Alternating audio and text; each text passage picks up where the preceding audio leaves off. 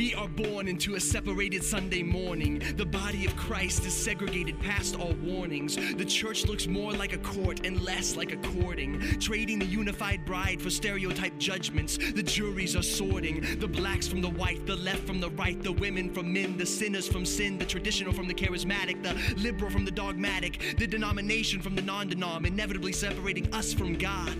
How did we get so far off from the truth that now a poor, dark-skinned, unattractive Israeli Jew would have better luck dying for our sins than fitting in on our pews? But it's time our churches look less like the demographic of a country club and more like that of a Walmart. Within this borderless country, there are no Jew nor Gentile, male nor female, rich nor poor, Democrat nor Republican, Iraqi nor American, homely nor beautiful, polished nor tainted, Catholic nor Baptist, red nor brown, black nor white. There is only Christ, the miracle of a true life, the participants in a new creation. The old has gone, the new has saved us. We are the third race, neither Gentile or Jew. From death to life we have all passed through. Our skin has not been removed, but our eyes have been renewed. Now you can see me and I can see you as more than a brand, title, sinner, or color, but as a father, mother, sister, or brother. The church is universal, the university of diversity. She can teach the world how to live in harmony. The church is local, the locale for unity, unifying heaven and earth. We are the contrasted community. Our allegiance is not to a country, color, or creed, but to the androgynous family born on that Roman tree. We will no longer be separated by our prejudices and bigotry, nor be segregated from those who think or look differently, but will embrace our body's beautiful diversity and will raise our voices for peace as God's extraordinary symphony.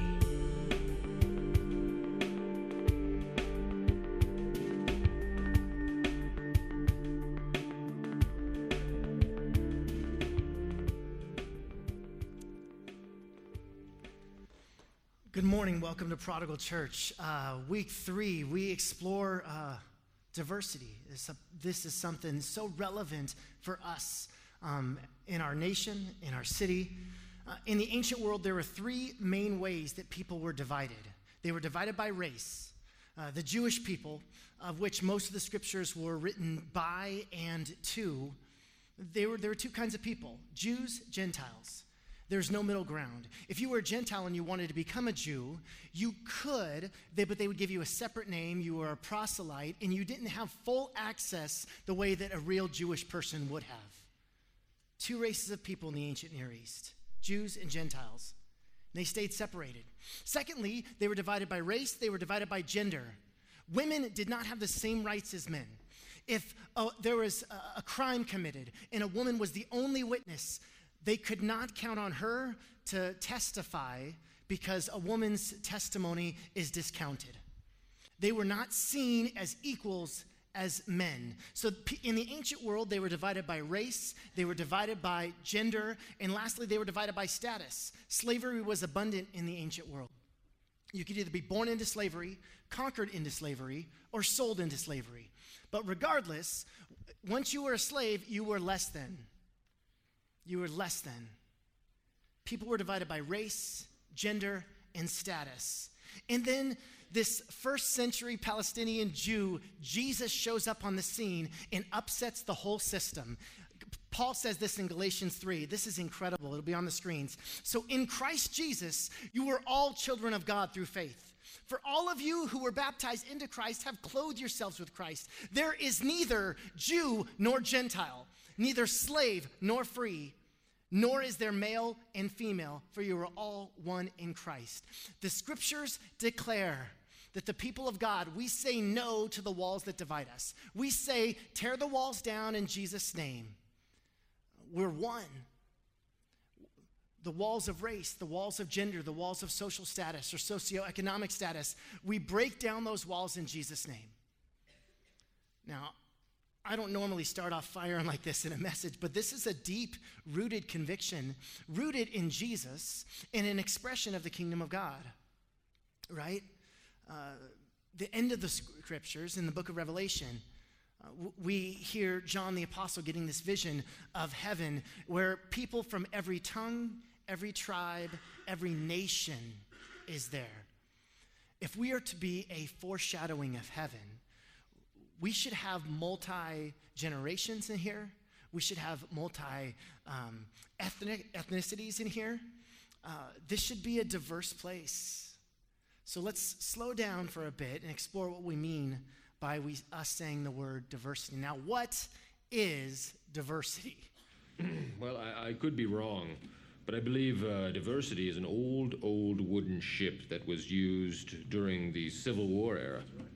Now, as much as I hate to disagree with Ron Burgundy, I'm going to respectfully disagree. I don't think that diversity is an old wooden ship used in the Civil War era. The best way to explain diversity, though, is by use of a movie, the 1985 classic film, The Goonies. Okay? How many of you seen this movie? Raise your hand. My people? You are my people? There is just so much to like in this movie. For those of you who haven't seen it, I want to give you a brief synopsis. It's a story of junior high and high school students who live in this community, this neighborhood called the Goondocks in Astoria, Oregon. And their family, their brothers and sisters, and the banks are going to foreclose on this community and make a golf course right where they're standing. And so they're all hanging out one afternoon inside of Mikey's dad's attic, and they stumble across a treasured map from the famous pirate of the area, One-Eyed Willie.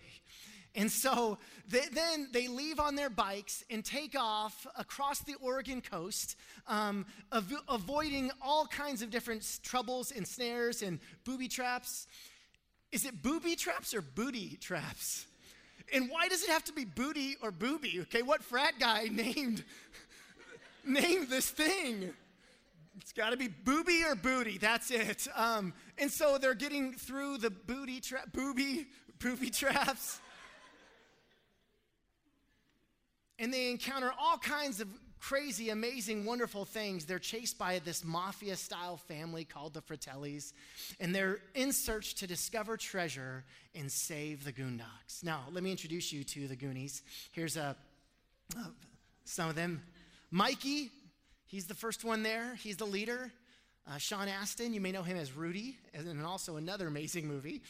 But he's the dreamer. He's calm and collected. Then there's Data, and he's all about gadgets, okay? Pinchers of Pail, slick shoes, all kinds of great gadgets. Then there's Mouth. Mouth is sarcastic, humorous, quick-witted, jokes. Then there's Chunk. Everybody loves Chunk. Chunk likes food and lying. And Google search Truffle Shuffle, and you're in for a great treat. Then there's Brand, who's Mikey's cool older brother, typical 80s jock. Then there's Andy, typical 80s cheerleader. And then there's Steph, Andy's friend. That's pretty much all you need to know about her. And then finally, Sloth. Okay, brace yourself. Sloth. This adult who they meet along the way who ends up playing a great role. Now, one of the reasons this movie works so well is because of the diversity of the characters. They all come from different backgrounds, different worlds, different languages in some instances, and somehow they're united in one purpose to achieve one goal, saving the Goondocks. And the Bible speaks a ton about diversity. Their diversity as the Goonies actually led to the rescue of others, not a hindrance. The church should be the place where diversity thrives. Diversity is God's heart for the church. It's about looking different, thinking different, being different. We all shouldn't be the same. The ancient mystic Zerusa said this: "When I die, God is not going to say, 'Why weren't you more like Moses?' He'll say, 'Why were you not more like Zerusa?'" We need you in all of your quirkiness, giftedness, personality, background, heart, dreams, desires. We don't need another Stephen. We don't need another Brittany. We don't need another John. We need you to be you in this place. There is a place for you here at Prodigal Church. If we're only in relationship with people who look, think, and act just like us, I really think we're missing God's best for our lives. God made us different, and that sharpens us. that makes us better. Ancient Israel really loved God's attention. They loved the Abraham's call. In Genesis 12, God speaks to this man named Abraham, and he says two things. He says, I will bless you, and you will be a blessing. In Israel, the descendants of Abraham loved the first part, I will bless you. They loved God blessing them, but they forgot about the second part, to be a blessing. They were blessed to be a blessing. Then they end up in slavery under Pharaoh. Many of you guys know this story, right? God raises up a deliverer named Moses. Moses says, let my people go. They part the Red Sea, and they exit on dry land into the desert of Sinai, eventually onto the Promised Land. You're familiar with this story. The Exodus. The Exodus is often considered the second most influential, pivotal story in all of Scripture. It's referenced second most to anything else other than Jesus. The Exodus is this formative story where our God delivered us from the other gods. Our God is bigger than all other gods. God is for us, not against us. God is against you and with us. The Exodus was the most formative event in Israel's history. And then we come across Amos chapter 9. This small little prophet who was a shepherd from Tekoa, and he writes this phrase, and it's as if he says it kind of off the cuff like it's a small deal, but see if you can find the unsurpassable and off-the-charts implications of this. Amos 9:7 says this, are you Israelites more important to me than the Ethiopians? Asks the Lord. I brought Israel out of Egypt. I also brought the Philistines from Crete and led the Arameans out of Kir. The Exodus wasn't the only Exodus. The Exodus was for the Israelites, but there was also a Philistine Exodus. Philistines are the bad guys, okay? The Philistines are Israel's enemies. Goliath was a Philistine. And here Amos is speaking from the perspective of the Lord. I led the Philistines on an Exodus. I led the Arameans out of Kir. We are not the only important special people in God's eyes. We're all special. There is no, God cares about us, but he doesn't care about them. There is no them to God. Who's your them? There's no way God likes those people. Actually, those people are to blame for what's happening in our country. Who's your them? He desires all of us. If we're supposed to bring heaven to earth, we need to be about every tongue, tribe, and nation. If the church is for anybody, then the church should be for everybody. Everybody should be welcomed. You got gadgets, great. You're sloth, welcome. Sloth should feel welcome at Prodigal Church, okay? I think I have a picture of Sloth being here at Prodigal Church, welcome.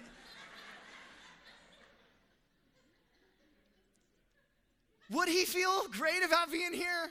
I certainly hope so. Hey, you guys. The Goonies are this ragtag bunch of kids united in one purpose. So are we. And so were the disciples. Jesus picked 12 disciples, and they all came from very diverse backgrounds. There's 12. First, we have Thomas and Andrew. Thomas, skeptic, okay? He was the one who said, I'm not going to believe that Jesus rose from the dead until I put my fingers in where his side was pierced, or I can touch the holes in his hands. I won't believe till I see. Then Andrew says, let's go. We found the Messiah. Come on. He was a man of simple faith. Thomas the skeptic, Andrew, a man of simple faith. Then we have Matthew, the tax collector, and Simon the zealot. The zealot was a political party, a Jewish sect that had intense nationalism and hatred of the Roman Empire, okay? They were the farthest right wing as you could get, the zealots. They wanted to overcome the Roman invasion with force and violence. And then you have Matthew, the tax collector, and tax collectors were on the bottom totem pole in ancient Jewish world. They were hated. What they would do is they would actually align themselves with the Roman Empire, charge an exorbitant amount of tax on the Jewish people, give to Rome, but they got to keep whatever they made above. So they would overcharge their own people. They were betrayed. So we've got Simon the Zealot and Matthew the tax collector. Must have been a killer Christmas party, okay, at Peter's house. These guys are from all over the place. Then you have Philip. Philip in Greek, the name means lover of horses. When the disciples would argue, he would say, oh, nay, you don't. Okay, that was a cheap shot. Philip, lover of horses. They're all diverse. All these men, we're not even getting into the sons of thunder, James and John, who are arguing who's going to be on Jesus' right, who's going to be on Jesus' left. Peter, super opinionated, strong wills, cut people's ears off. This is a ragtag bunch of folks that God used to change the world, and that is us too. You are good looking, but you're a ragtag bunch of folks all up in here, and God is uniting us in a purpose to bless and change and love the world. These disciples changed everything. This is the Great Seal of the United States. It's used on currency, often the presidential seal. It contains many Latin words, but E pluribus unum is the most prevalent. This is sometimes referred to as the Federation motto because it was first used in explaining the joining of 13 colonies. It has 13 letters, and so it represented the 13 colonies becoming one. It means one from many or one composed of many. E pluribus unum. One from many or one composed of many. Isn't that a beautiful description of what the local church should be? Ultra diverse. Come from every kind of walk of life. E pluribus unum. This is united diversity. I know that doesn't make sense, okay? That is like an oxymoron, right? You're familiar with oxymorons, okay? Act naturally, oxymoron. Terribly pleased, okay? Pretty ugly. Airline food. Good cats. Rare. These are oxymorons. Andy Warhol said, I am a deeply superficial person. A little pain never hurt anyone. Irene Peter said, always be sincere even though you don't necessarily mean it. United diversity. Oxymoron. We are oxymorons. One from many. One from many. Romans 12:1 says this, therefore, I urge you, brothers and sisters, in view of God's mercy, to offer your bodies as a living sacrifice, holy and pleasing to God. This is your true and proper worship. Notice here that the text Paul is saying here, he says, bodies, plural, as an offer of sacrifice, singular, together. He's not saying that you, Brian, offer your body as a living sacrifice to the Lord, or you, Greg, do that, and you, Gino, do that, and you, Alexa, do that. No, he's saying you all together offer your bodies to the Lord as one act of worship. It's a communal perspective. The ancient world was all about community. It's not about just being individuals. It's about when the individuals come together to make something to be reckoned with in our world. When we unite under one purpose, to love God and to love people. This offering our bodies is one living sacrifice. Paul then goes on to, in Romans 12, describe what this united diversity looks like within the body. He goes on in verse 4, it says this, for just as each of us has one body with many members, and these members do not all have the same function, so in Christ, though many form one body, and each member belongs to all the others.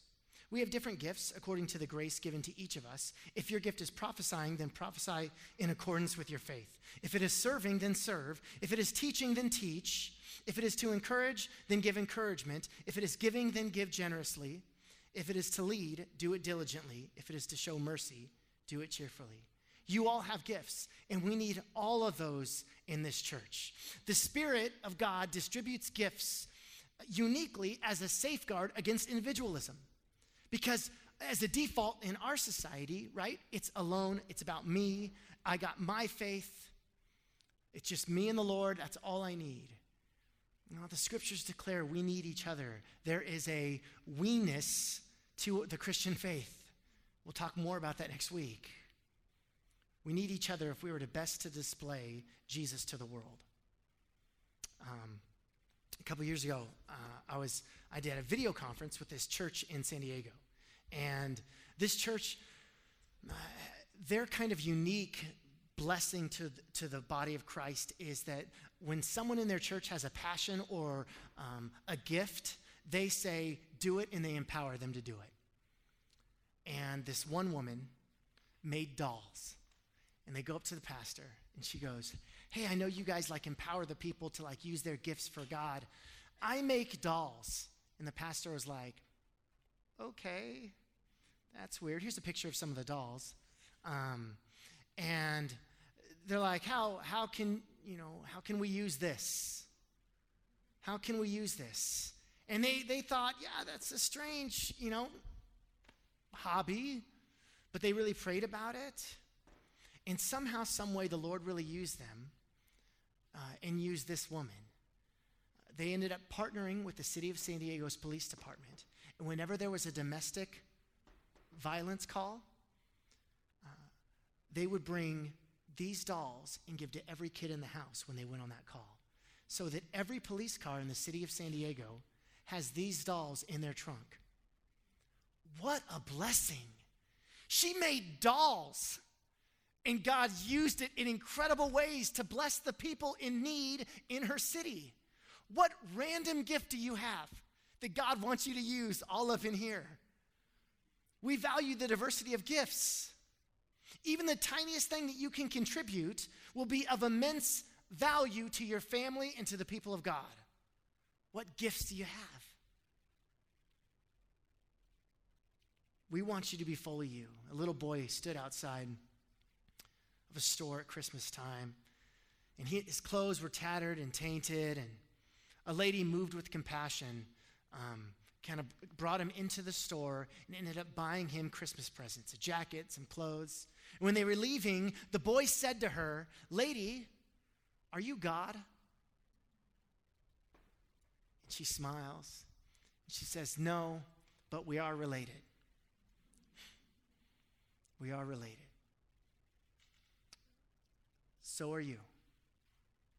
Whatever gifts you have, whatever abilities, whatever talent, step into those gifts and using them to bless others. When the gifts of the church meet the needs of the world, God's kingdom comes on earth as it is in heaven. Whatever your gifts, whatever your abilities, there's room for you here. You bear the image of God. You're related. So what's this look like? What's this look like? Let me read a familiar story. Familiar story, the Good Samaritan. Jesus tells this story in Luke 10. It says this: Jesus replied with a story. A Jewish man was traveling from Jerusalem down to Jericho, and he was attacked by bandits. They stripped him of his clothes, beat him up, and left him half dead beside the road. By chance, a priest came along, but when he saw the man lying there, he crossed to the other side of the road and passed him by. A temple assistant walked over and looked at him lying there, but he also passed by on the other side. Then a despised Samaritan came along, and when he saw the man, he felt compassion for him. The Greek word here for compassion is splanchnizomai.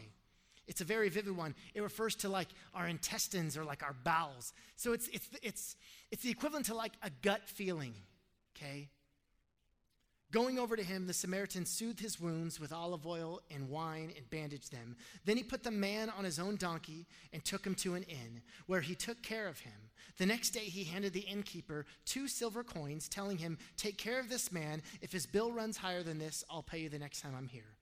Now, which of these 3 bandits, or which one of these 3 would you say was a neighbor to the man who was attacked? Jesus asked. The man replied, "The one who showed him mercy." Then Jesus said, "Yes, now go and do the same." Now, This was a dangerous road. They called this the Valley of Blood, the Way of Blood. There was high hills and high mountainsides on each side of this path. And so robbers could easily find places to hide. And people often were robbed and left for dead there. This was a very common scenario. It's a very believable story to those Jesus is speaking with. And before we dive into how the Samaritan responded, I just want to give us a reminder that this story is ultra offensive to Jewish people. Because Jews hated Samaritans and the Samaritans hated Jews. There was blunt, straight up racism between the two, okay? Violence, discord. There was such extreme stereotyping and blunt racism on both sides of this. The Good Samaritan, nowhere in the Bible do we find the words good and Samaritan next to each other. That's almost too offensive. For those who heard the story, the phrase Good Samaritan, we've inserted that. Good Samaritan would have been an oxymoron back then. No such thing. Jesus tells this story to the Jews that are listening, and the Jews, as they're listening to this story, and it says, then a Samaritan went by. And they're all like, okay, what's going to happen now? And they're anticipating, what's this Samaritan going to do? Is he going to finish this dead guy off? Is he going to kick him over the cliff? What's this Samaritan going to do? The furthest thing from their minds is that this Samaritan would be the one who helps this wounded man. They're thinking, oh, the Samaritan's going to dig around and find this guy's money and rob him, see if there's anything left. The story is offensive. If Jesus were illustrating this need to love our enemies, then the man in the ditch would have been the Samaritan. But it's even more offensive than that. The one who does good is your enemy. He's not saying love your enemy, help your enemy who's in need. He's saying emulate your enemy. It's even more offensive. He's saying be like the one you hate. Jesus isn't only telling us to love our enemies, he's challenging the way we think about our enemies. Sometimes it takes an act of kindness or an act of love to see people the way God wants us to see them. Who is the them to you? Could Jesus be calling you towards an act of generosity, towards an act of love, towards your them? And your loving action might be what you need to help you see them the way God sees them.